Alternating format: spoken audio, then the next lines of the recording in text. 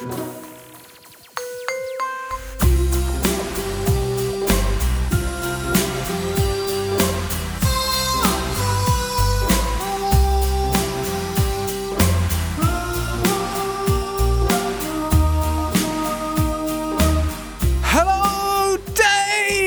Wally. Hello. Welcome to Sustainababble 168. Welcome yourself, old to Sustainababble 168. My wonderful, wonderful hair. H-A-R-E. Oh, thank you. And what a delicious tortoise you are. Well, if Sustainababble has taught us anything, it's that we are your friendly little environment podcast, didn't we? Yes. All about people and the planet and who owns it, and why, despite everything being nosed and all this information being a bit horrible when you get hold of it, we can still have a chuckle about it every now and then, yes? Absolutely. And whom or what are we going to be fisking with our babble fisk this week? Sorry, can you just say that one more time? No, I got away with it first time and I'm not saying it second. Golly gosh. Moving on. This week we're going to talk to someone who has written a book. We often talk to people who've written a book. Okay, I guess the reason I'm so astonished is that it's someone who's like our age and like one of our mates. Yes. And isn't just bumming around doing a podcast, but is writing books. Not only writing books, but writing books that like major national newspapers put on their front page. We're going to talk to Guy Shrubsole. Now, he is an activist, a campaigner, an author, and he's written this book called Who Owns England? And it's all about land. It's all about this thing which is underneath us, which is so political, but so ignored and so unequal and so fundamental to how we're going to get ourselves out of all of these holes, what we're in, not literally, because holes in the ground are very difficult to get out of. Yes.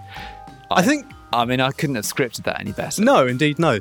Guy's basic point is you can't save nature and stuff if you don't own it. And you can't put wind turbines everywhere if it's all owned by sinister people what don't pay their taxes or are the Queen. Yeah. Anyway, very interesting thing. We know Guy is our mate, so we have a bit of a laugh. Do you know about the Prince Charles tampon story? No. I found out about this today. It was when we were young. In 1993, a newspaper in the UK presumably hacked, a phone conversation between Prince Charles and Camilla, who was then not his wife, and Princess Diana very much was his wife. Dear me. And Prince Charles said, I might as well just come and live in your trousers. And Camilla said, what, are you going to turn into a pair of knickers or something? And he said, I'll end up being one of those Tampax that goes round, gets flushed down the toilet and goes round and round but never disappears. It'll be just my luck. Isn't that the grossest thing you've ever heard? Ugh. What were we talking about? Land. Well, there you go. Prince Charles, he landed Camilla eventually. Shut up. Oh. So anyway, this is our chat with Guy. We recorded it about a month ago, but his book, Who Owns England, is just about to come out in paperback. I've read it in hardback.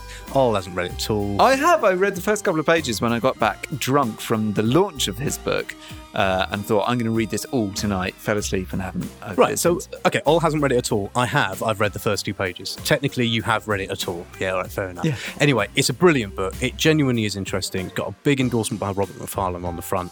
He is the darling of the left and the scourge of the right, and he's got good bants. So this is our chat with Guy.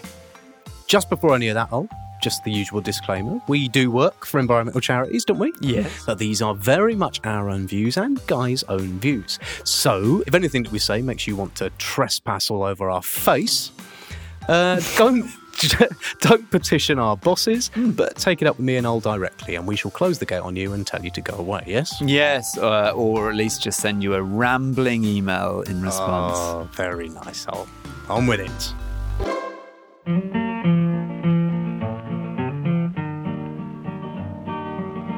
This land is your land, and this land is my land.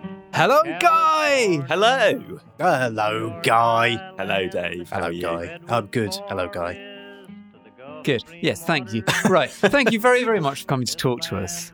You are full disclosure, you are our mate. We know you. Indeed. But you are even more importantly than that, you are the author of a book which is quite unusual in that it was already the subject of front page news before it was out, which I think makes you quite important. So tell us a little bit about that book. In fact, before you do that, tell us a little bit about you. Who are you? What's your story? Where did you come from, and how did you come to be writing this book? Well, I guess I'm an environmental campaigner, first and foremost, and I work for an environmental NGO, Friends of the Earth. I grew up in a little town called Newbury, which was so good they had to put a bypass around it, and famously site of the Newbury bypass protests and swampy and all that stuff back in the 90s. 1,000 people already who have turned up, and we can still see them coming down in their hundreds. We all know that it's not going to work, and the government's own traffic figures. And I was 10 at the time that they put the bypass through 9 miles of beautiful countryside to the side of Newbury, through lots of lovely nature reserves and places I used to go for walks with my mum and dad. Really? So stuff that you walked in Absolutely, no longer exists? In fact, I think it was Snelsmore Common was one of the sites that they put the bypass through, and it's where I picked up a pine cone and saved the seeds from that pine cone, which we then grew into our family Christmas tree. So I saved one of the trees that they then went and chopped down. They chopped down about 10,000 trees to build this bloody bypass to save a few minutes off a car commute. So I guess that was one thing that actually started getting me interested. Probably not at that sort of tender age of 10, but looking back on that, on my childhood, and thinking about, well, the land that awful bypass cut through was all owned by people. It was owned by actually some very wealthy landowners who owned a huge amount of the countryside around the town I grew up in. And they ended up selling it out. They professed that they loved their estates in the countryside and wanted to look after it and steward it for the future. But they discovered that actually being paid money for putting a road through their land was more interesting, more profitable for them in the end. And that got me interested in who owns land and why do they own it, and how do they look after it or not in the case of these guys. So the actual amount of land retaken is? Excuse me, sir. 17 square feet, sir. A few years back, thinking about some of the issues we campaign on to do with things like how do we look after our landscapes better? How do we look after the environment? How do we get people to do things like grow more trees or repair ecosystems that have been damaged by centuries of human activity? I started thinking, well, actually, to be able to engage with that, you really need to think about who actually owns the land. It's not just about how you use the land, it's about who actually owns it.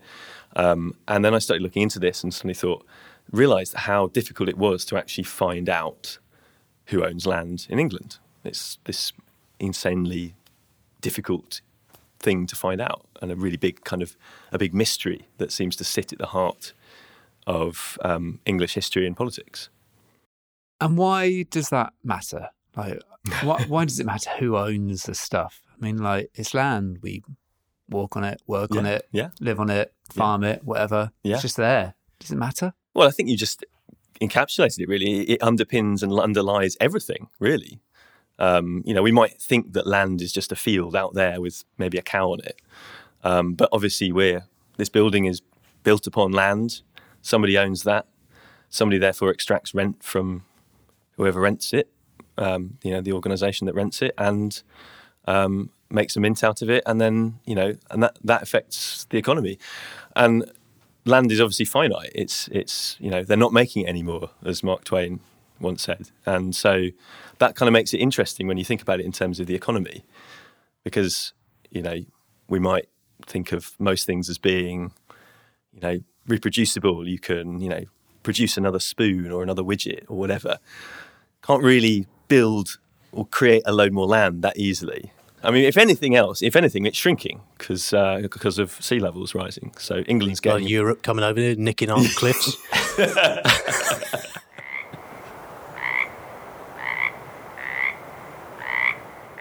Why do you personally care so much about it? Like, why does it... Because you wrote a whole bloody book about it. Yeah. Why do you give so much of a shit? Why do you care so much? Because there are books that get written because no one else has written them, and then no one reads them. But this isn't one of those books. Like, people are reading this and saying it's great, but Some people are. Some right? No, I've read some of it. I've read some of it. Anyway, at least half of this interview panel are. Come on, you can't be too prepared. Answer Dave's question. What do you care? I think it's about power. I think that for a lot of my life, I've been caring about the environment, caring about how do we save it, how do we save the planet, how do we make things better. But I think a lot of the time, actually, it's a lot of environmentalism is sort of divorced from this sense of power. It's like, how do we, stop people using plastic cups or, drive a bit less. But fundamentally, it does come back to power and who owns stuff and who has all the wealth and who has control over things. And I looked around and I thought, well, actually, people have not looked at who owns land in this country for quite a while. There have been other books about it. In fact, one book about it was written 1,000 years ago. It was called the Doomsday Book.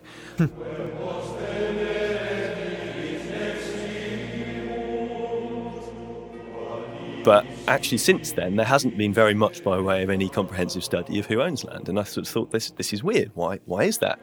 Is it that actually part of this preserving of the wealth of the landowners is comes about through covering up or kind of concealing who owns land? And I think it is. I think it is this big secret that we've had that we've not really contended with for a very long time. But how is it possible? Someone must know who owns all of that. Aha. Because someone, presumably, Queen. Madge or something. Queen must know. I don't understand how it is possible. I do understand. I've read the book.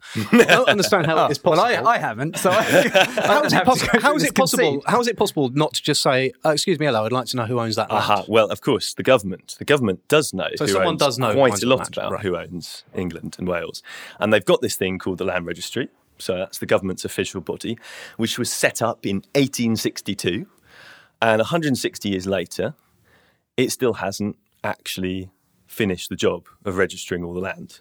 No in way. In Wales. So they had this one job, and they haven't actually done it yet. I have to bleep that bit out. Sorry, haven't actually bloody done it yet.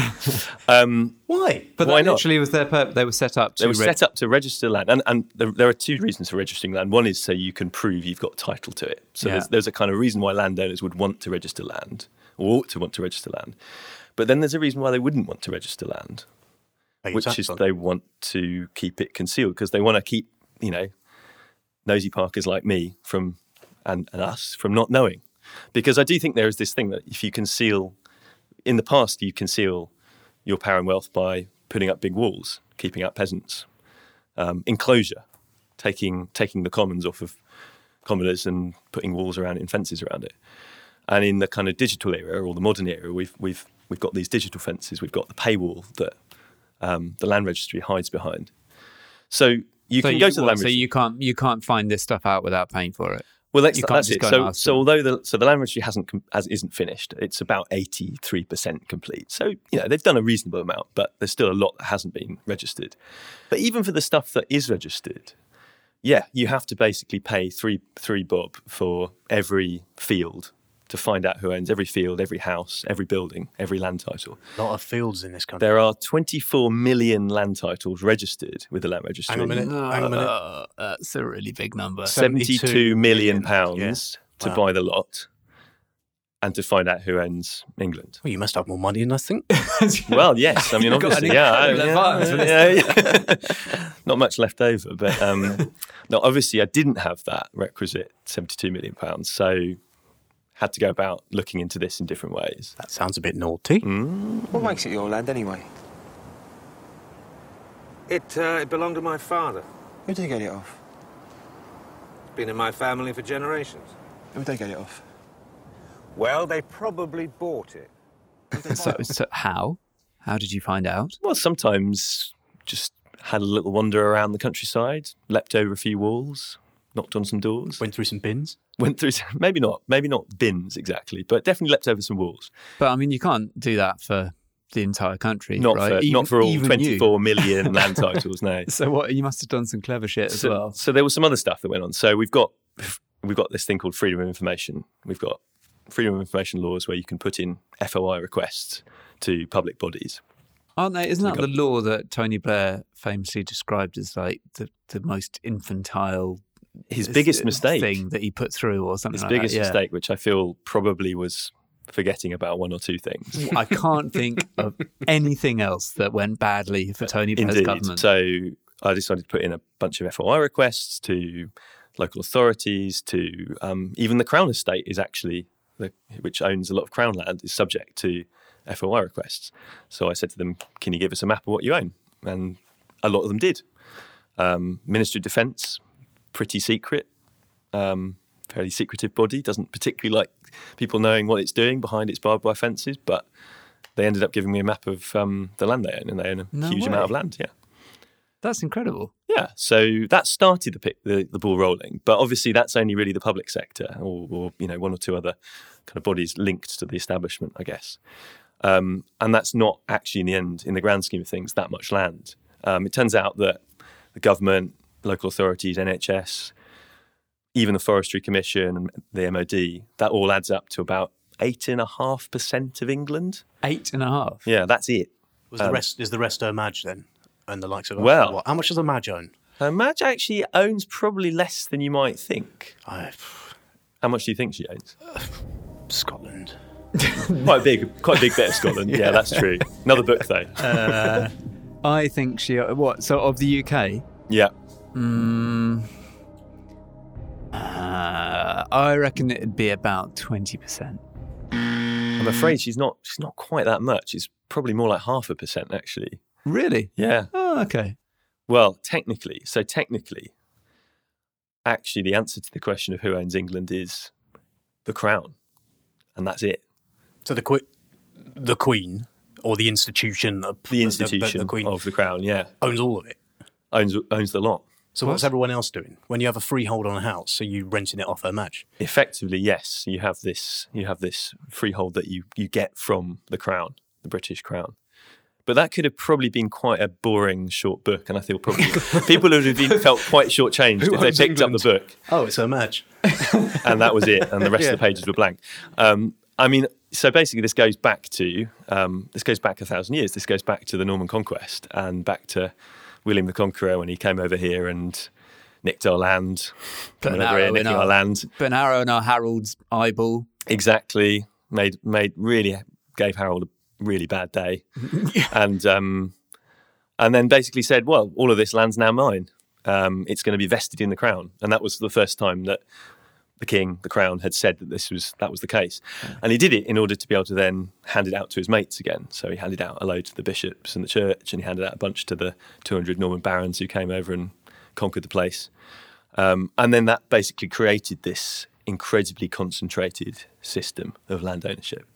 So the same is, technically it's true today that the whole of the country is owned by the Crown. But effectively, when you own a freehold, if you own a freehold in a house or a field or whatever, then you basically can do whatever you want with it, because the powers of the Crown are so diminished nowadays. You're unlikely to have, Lizzie coming up to your door and saying, "Oi, I've got a few barons here who want that land back. Give it back to me." The bailiffs, Mum. Excuse me, what the hell is one doing? Well, you haven't paid your poll tax, have you? Oh, how tiresome! How much is it?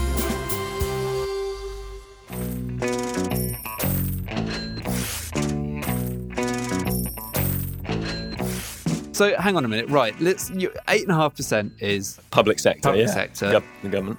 The Queen and associated royals is another 0.5%. Probably only 0.5%. Yeah. Well, that leaves 90% ish. Who's that? Well, mostly in private hands, but to break that down, you've got to start looking at things like, what do companies own? What do some charities own? So we've got some big landowning charities like the National Trust. And then we've got to look at what do the aristocracy still own? Because actually everybody thinks the aristocracy have kind of like, kind of died off. Downton Abbey, they died off 100 years ago. Yeah. Now it's just sort of stately homes and cream teas, and they're all a bit kind of like, irrelevant. And in some ways they are irrelevant. Like the political power of the aristocracy has definitely been, curbed a lot. They no longer dominate the House of Lords in the same way as they once did. But in fact, it turns out that they have managed to quite quietly keep hold of a huge amount of land. So my reckoning is they still owned about a third of England. And when you say they, how many people are we talking about here? A tiny, tiny number of people. So there are about 800 members of the peerage. That's the Ponzi term for the aristocracy. How many of them are all? How much of England do you own? Al? Right now, Dave is currently playing the Brideshead Revisited music underneath. Correct. Yes, I am doing that. Yeah. To my knowledge, I own precisely none of England.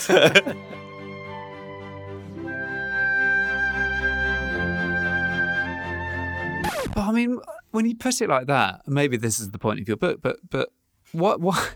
I suspect not. Maybe I suspect actually. But why, one of the points. Why aren't people really cross about this? Yeah. Why are people not up in arms? Yeah. Demanding our land back? Well, because we're a bunch of forelock tugging serf half Norman wimps, aren't we? I suppose look at who we keep electing. Right. We love a bit of Aristo dominance in our lives, don't we? But there does, I'm afraid, seem to be this, as you say, this sort of kowtowing to anyone with a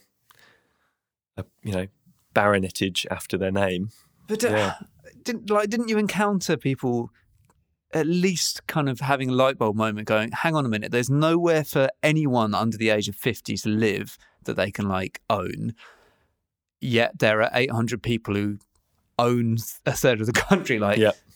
Maybe those two things are connected and maybe we should be cross about that. Is that not a thing or is it literally only you that's going, hang on, we should be cross about this? No, there's definitely, I mean, there's of course, there's lots of people out there who are starting to cotton onto this and other people who've been looking into this as well. I mean, there's some debate about, some of the debates about land sort of go back to the 80s. There's an awesome activist called Marion Short who wrote a book about this back in the 1980s and was also part of the kind of push for getting right to roam over some parts of our land. But yeah, I do think it is this big scandal that not enough people are up in arms about yet.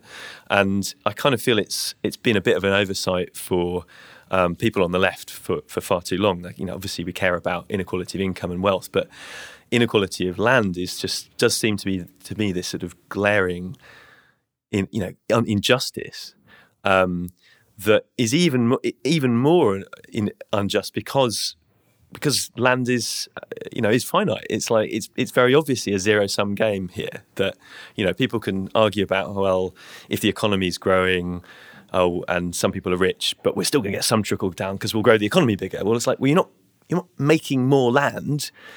Your ownership of that large chunk of land is actually taking that land away from other people owning it effectively. So yeah, I do think it's this amazing scandal that has been overlooked for far too long. And I mean, I think it's kind of ironic when you've got people like Richard Drax MP, for example. He's the Tory MP for... Oh, give him his full name. I like it. Oh, yes. Richard, how does it go? Ernley Earl Plunkett Grosvenor, I think, is his full name. Drax. Yes, sorry. Yeah. That's a good one. Yes. But the thing is, he's stood up in Parliament and said, this country is full. It's full of his land. And he owns... Well, as in he's making... That's an immigration Yeah, point. he's making this point about immigration. Okay. He's saying this country's full. And he owns something like... Well, I think I said in the book it's about 7,000 acres. Actually, I looked into this again more recently. It turns out he owns about 13 or 14,000 acres of Dorset. How much does that put that into... I can't do acres. It's massive. I mean, it means he's almost the biggest landowner in Dorset, which is his constituency that he represents in Parliament. And by an extraordinary stroke of luck, it is a rotten borough. Really? Is it? Well, lucky us. lucky luck.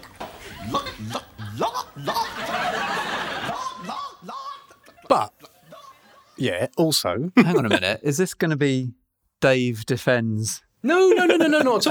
Strikingly unequal distribution of land. I am not going to defend strikingly unequal distribution of land. What I'm going to say is it's not fair to blame the knobs. Not just the knobs, anyway, right? Because, true, fair. This is Guy's book. What is full of having a go at footballers and celebrities and Russians and Arab sheikhs. Sure. And who else? Industrialists. Sure. And who else?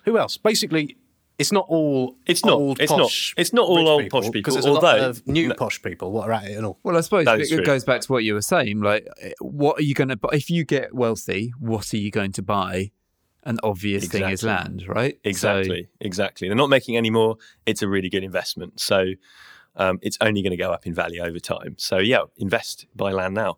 And that's what I think has also happened in the last sort of 100 years or so. Is there's been wave after wave of new money coming into buying property and land in Britain and in England. And in particular, of course, in places like London. And, particularly in the last 20 years, we've seen this insane London property market just go, through the roof.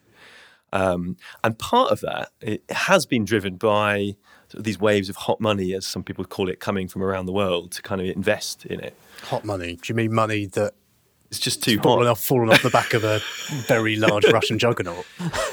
Yes, in some cases, yes. So you've got Russian oligarchs buying up big mansions up around Highgate and bits of Mayfair and Kensington and so on. But the thing is, the really, really annoying thing that really gets my goat going on this is when people, very, very wealthy people, buy up property as an investment and then just leave it empty.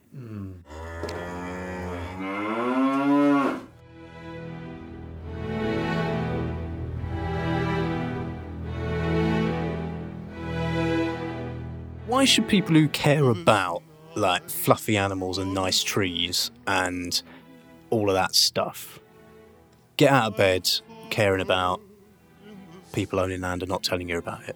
What's the link?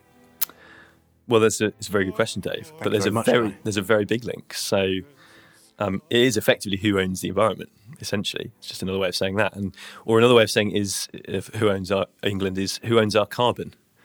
So if you look at basically where a lot of the ecosystems are that lock up carbon, whether that's forests or peatlands, for example, peat bogs, one of my favourite things now. I went to school with him. We've talked about that before. Yes, we did an episode on your mate peat bogs the other day. Very good. You dig peat, do you? Oh, nice. Oh, sorry. All right, Dave will do the joke. You do the joke. You definitely do the joke. For more on yes, peat. Okay, all right. But if you look at actually who owns this peat, it turns out that, once again, we're back in the realm of power and wealth and about 150 very, very large, wealthy grouse moor estates. And these are places that basically the rich and powerful go and shoot these glorified upland chickens, effectively, for sport. Like Ian Botham. Exactly, yeah. Oh, yeah. Like him, yeah.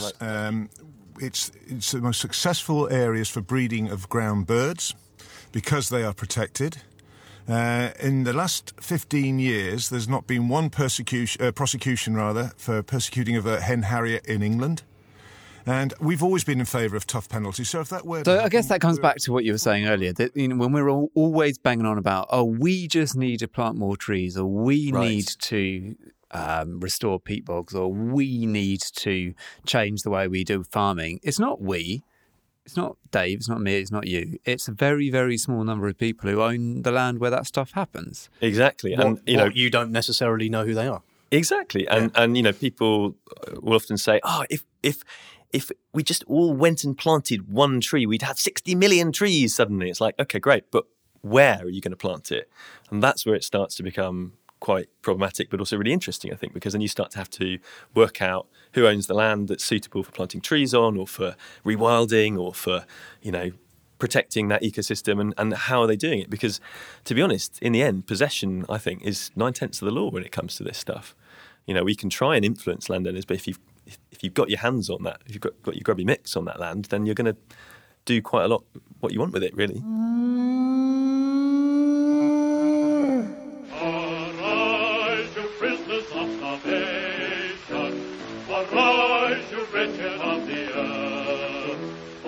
Guy, yeah, I put it to you that you are a massive communist. I put it to you. I couldn't help but notice. So your book's been out in hardback for 6 months, something like that. Something like that. Couldn't help but notice that it was really well reviewed by publications on the left, Uh-huh. and not so well reviewed by The Telegraph.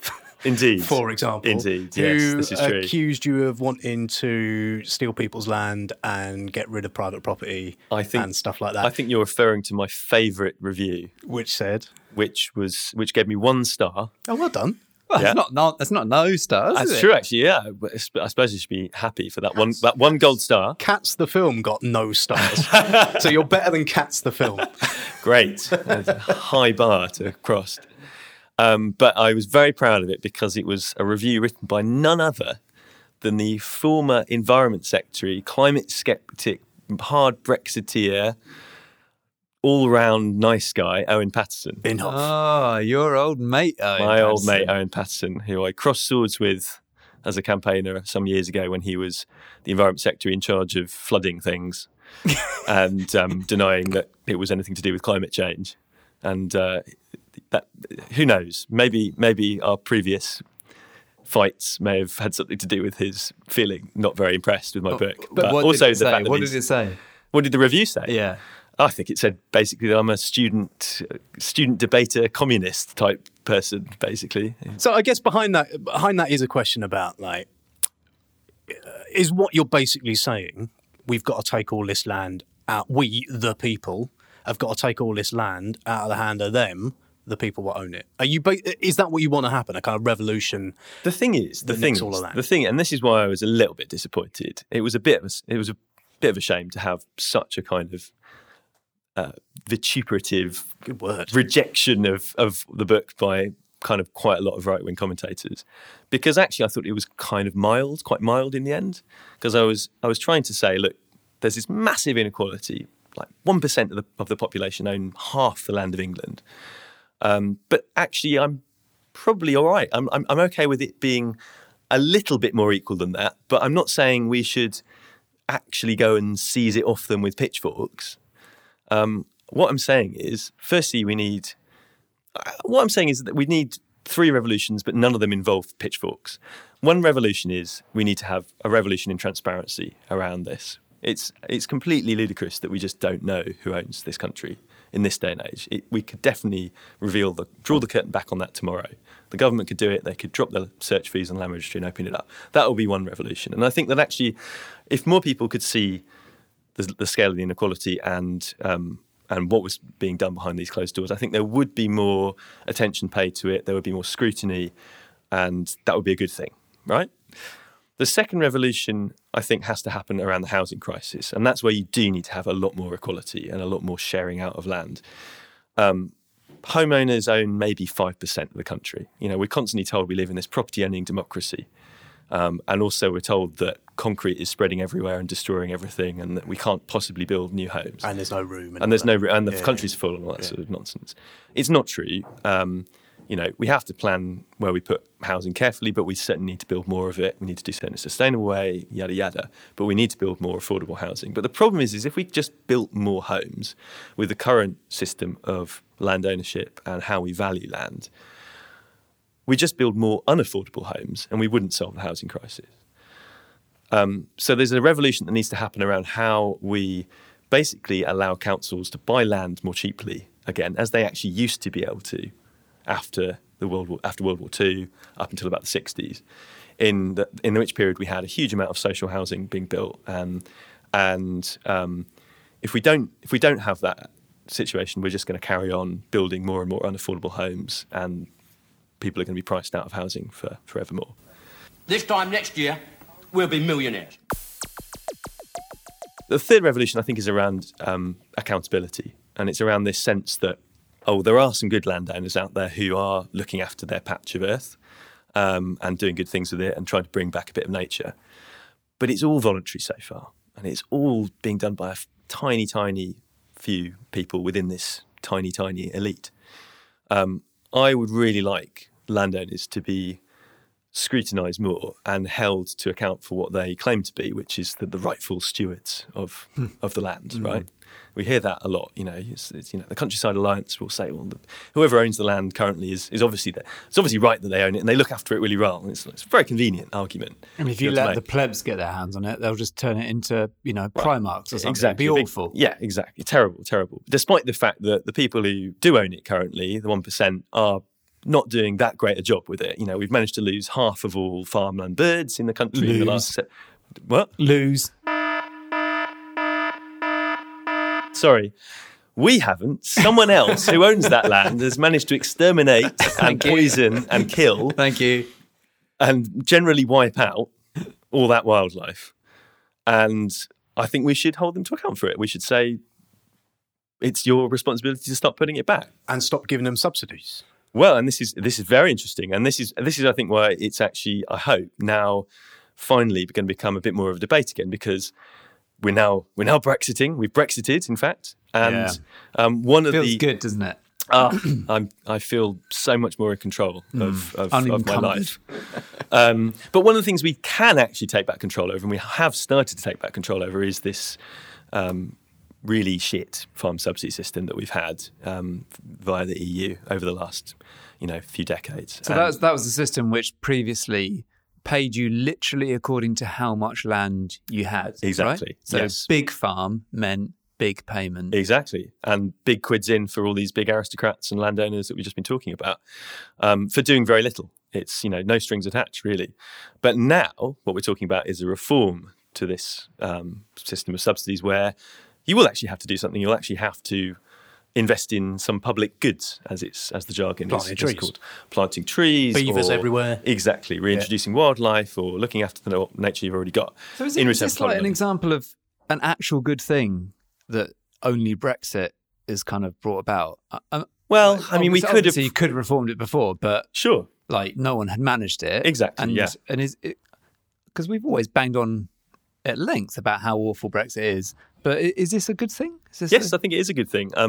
I mean, the agriculture bill is actually going through Parliament at the moment, and that's the thing that's meant to reform these iniquitous farm subsidies. So, fingers crossed, it will get through Parliament and it will be implemented, and we'll have this radical reform.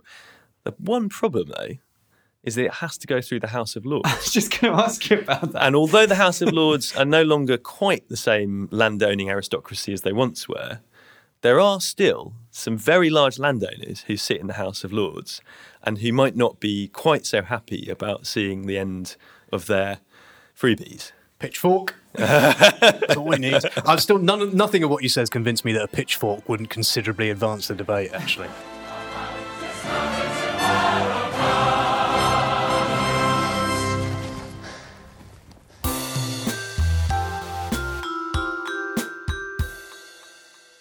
Probably feel like I'm disappointing people by being far too mild in what I'm saying. But actually, there's one area that I'm feeling really, really angry about at the moment, and that is about access to land. Right. It's about being able to actually get back to nature and walk in it. Because I had it in my head that we could go wherever we wanted. No. Can't though, can we? No, you can't do that in England. You can in Scotland. What's the right to roam thing all about then? So right to roam, it's a lovely idea. Yeah. And we do have a bit of it in England, but as usual in England, it's a very, very partial victory we managed to get. So actually this year is 20 years since Right to Roam was brought in under New Labour, Countryside Rights of Way Act back in the year 2000. And it gave us the right to roam over 8% of England. Oh. Yeah. So... Is that the good bits? It is some very nice bits. It's some lovely bits. Penge. It's some mountains, some lovely mountains. Huh? Penge. We give you the right to roam over Penge. Say thank you. Thank you, Mr. Blair. Well, yes. Unfortunately, it's metaphorically. Yes. It's some bits of places like the Lake District and mountains and moorlands and places like that. So it is some lovely bits of our countryside, but it's only 8%. Why did we settle for so little back then? And in Scotland, they introduced this in complete right to roam at just about the same time. And, everyone said at the time, oh, it's going to be the end of the countryside. Everybody's going to go everywhere and litter everywhere and dogs are going to go wild and it's going to destroy everything. And, famously, of course, farming has been impossible in Scotland since then. Yeah, not a single crop has been grown. No one grows trees anymore because, Not a single grouse has been shot in the face. No, exactly. None of it happens. Are you the farmer? Shut up, I'll deal with this. I mean, the really crazy thing now is that government in England is trying to actually criminalise trespass. So it's already a civil offence. So the landowner can already sue you if they really want to for coming and trespassing on You can't their go to land. prison for it. But you can't. Well, you can't. You wouldn't be. The police wouldn't get involved. But if the government get to do what they want to do, even if you stray off the path or decide to have a nice little night wild camping, you'll be branded a criminal. I just think is absolutely bonkers. Do you think that is a law they are bringing about specifically to stop you from writing jumping another over book? walls? Minister, this seems like a sledgehammer to crack a nut. Well, nothing else has stopped him.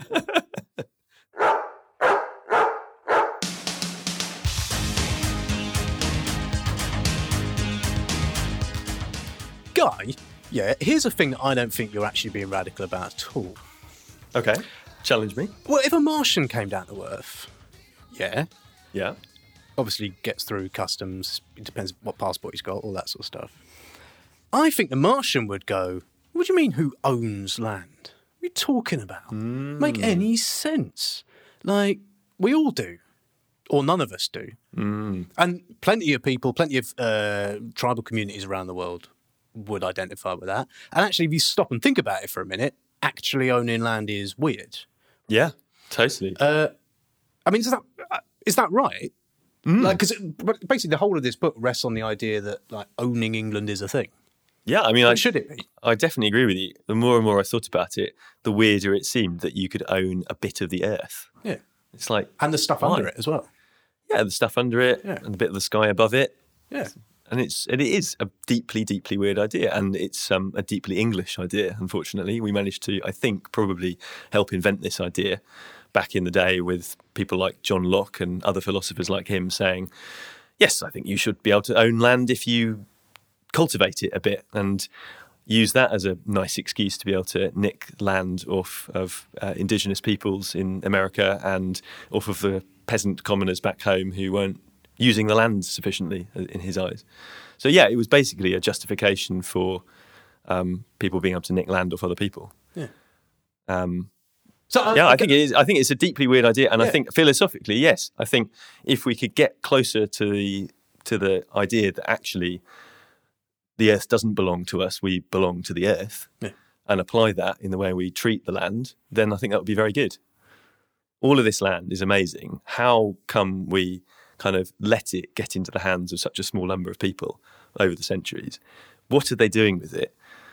Are they doing good things with it? Are they? It kind of is. It is all of our country, surely, and we should have some say, I think, in how it is looked after, not just for us, but for future generations and for every other species that we share this country with. So, yeah, I do think we have to have a say in it. Might not be ownership, but say.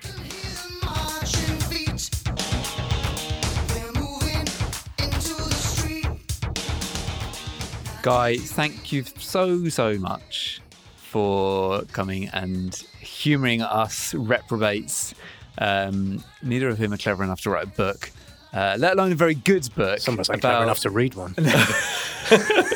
Look! I've been very busy! There's still a chance you can read it, Ollie. It's out this month in paperback.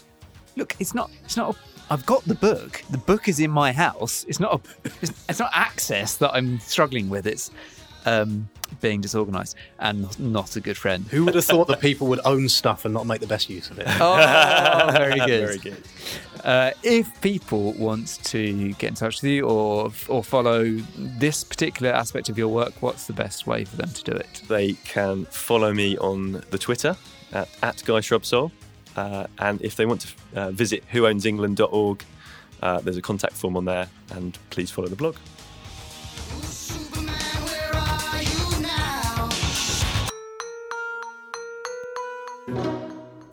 Right, that is just about it for another episode of Babbel, thank you so much, Guy, for doing this extraordinary campaigning and digging and mapping and then writing a beautiful, beautiful book about it, which you should all go and buy and read. Isn't it cool? Isn't it cool when people do things like that? It really is. I mean, I was reading his book and I was thinking, there's a lot of words and a lot of facts and a lot of and presumably there used to be more words. That's how books work, isn't it? You write more words and then editors and publishers go, we'll have less of that, we'll have less of that. So I still haven't got how many words there were. I still have not used as an adult to the idea that when you write something, you don't have to make up stuff to hit the word limit. You actually, and that's 1,500 words. Ding, ding, ding. Exactly. Anyway, thank you very much, Guy. Thank you all for whatever you did. Yep. Thank you to the wonderful Dickie Moore for the music that starts, ends, intertwinkles this podcast, and to Arthur Stovall for the logo what adorns us and our merch, like our T-shirts. Only our T-shirts, what you can get on our website at wobbly.sustainababble.fish. I haven't checked the T-shirt sales recently. No, they're doing all right. Are they? Yeah, they're still trickling out the door. Someone, Beck Cork, fan of the Babble, and my mate, coincidentally, has bought a T-shirt, but sent us pictures of her wearing a Babble T-shirt. Yeah. Very nice. If you bought a Babble T-shirt and like it and still wear it, send us a picture of you doing a silly Babble face in your T-shirt. That'd be lovely to see. Is there any other type of face? You can get in touch with us all. You can tell us what you thought of this episode, our shows in general, stuff you'd like us to cover, anything really. Do that. If you want to know how'd you do that, how you can work for an environment charity, you can email us and we'll go read this blog. Or you can cut out the middleman and just go to our website. It's all there. You can email us by sending an email to hello@sustainababble.fish. We have discontinued the Daves and Knob at sustainababble.fish. No, it still applies. Does it still work? Daves and Knob at sustainababble.fish still applies. Yeah. Oh, very good. Okay, we'll try that one. Yeah. Or you can tweet us at the Babble Wagon, or you can just search Facebook for Sustainababble. And you can, if you want to give some love to the Babble and you got a bit of cash, which basically is the same thing as love, then you can be one of our Patreon supporters. Just for the price of a pint, you can chuck in a bit of cash every month to help the Babble pay its running costs and mean we can keep this silly old show on the road. You can go to wobbly.patreon.com/sustainababble. Thank you to everyone who does that. It makes a massive difference. If you ain't got any cash, that's cool. You can still have the Babble. This is not one of them Tory things. You can still have your Babble for free, but maybe give us a nice 5-star review or, whatever, but 5 would be nice on your podcast medium of choice. Tell a mate as well. Tell a mate. That's how people get to hear about this show, and that's how we like it. Right. I'm off to go and plant a flag in a patch of land and say, mine. I've got a flag. Bugger off. I'm off to squat on your begonias. Bye. Bye.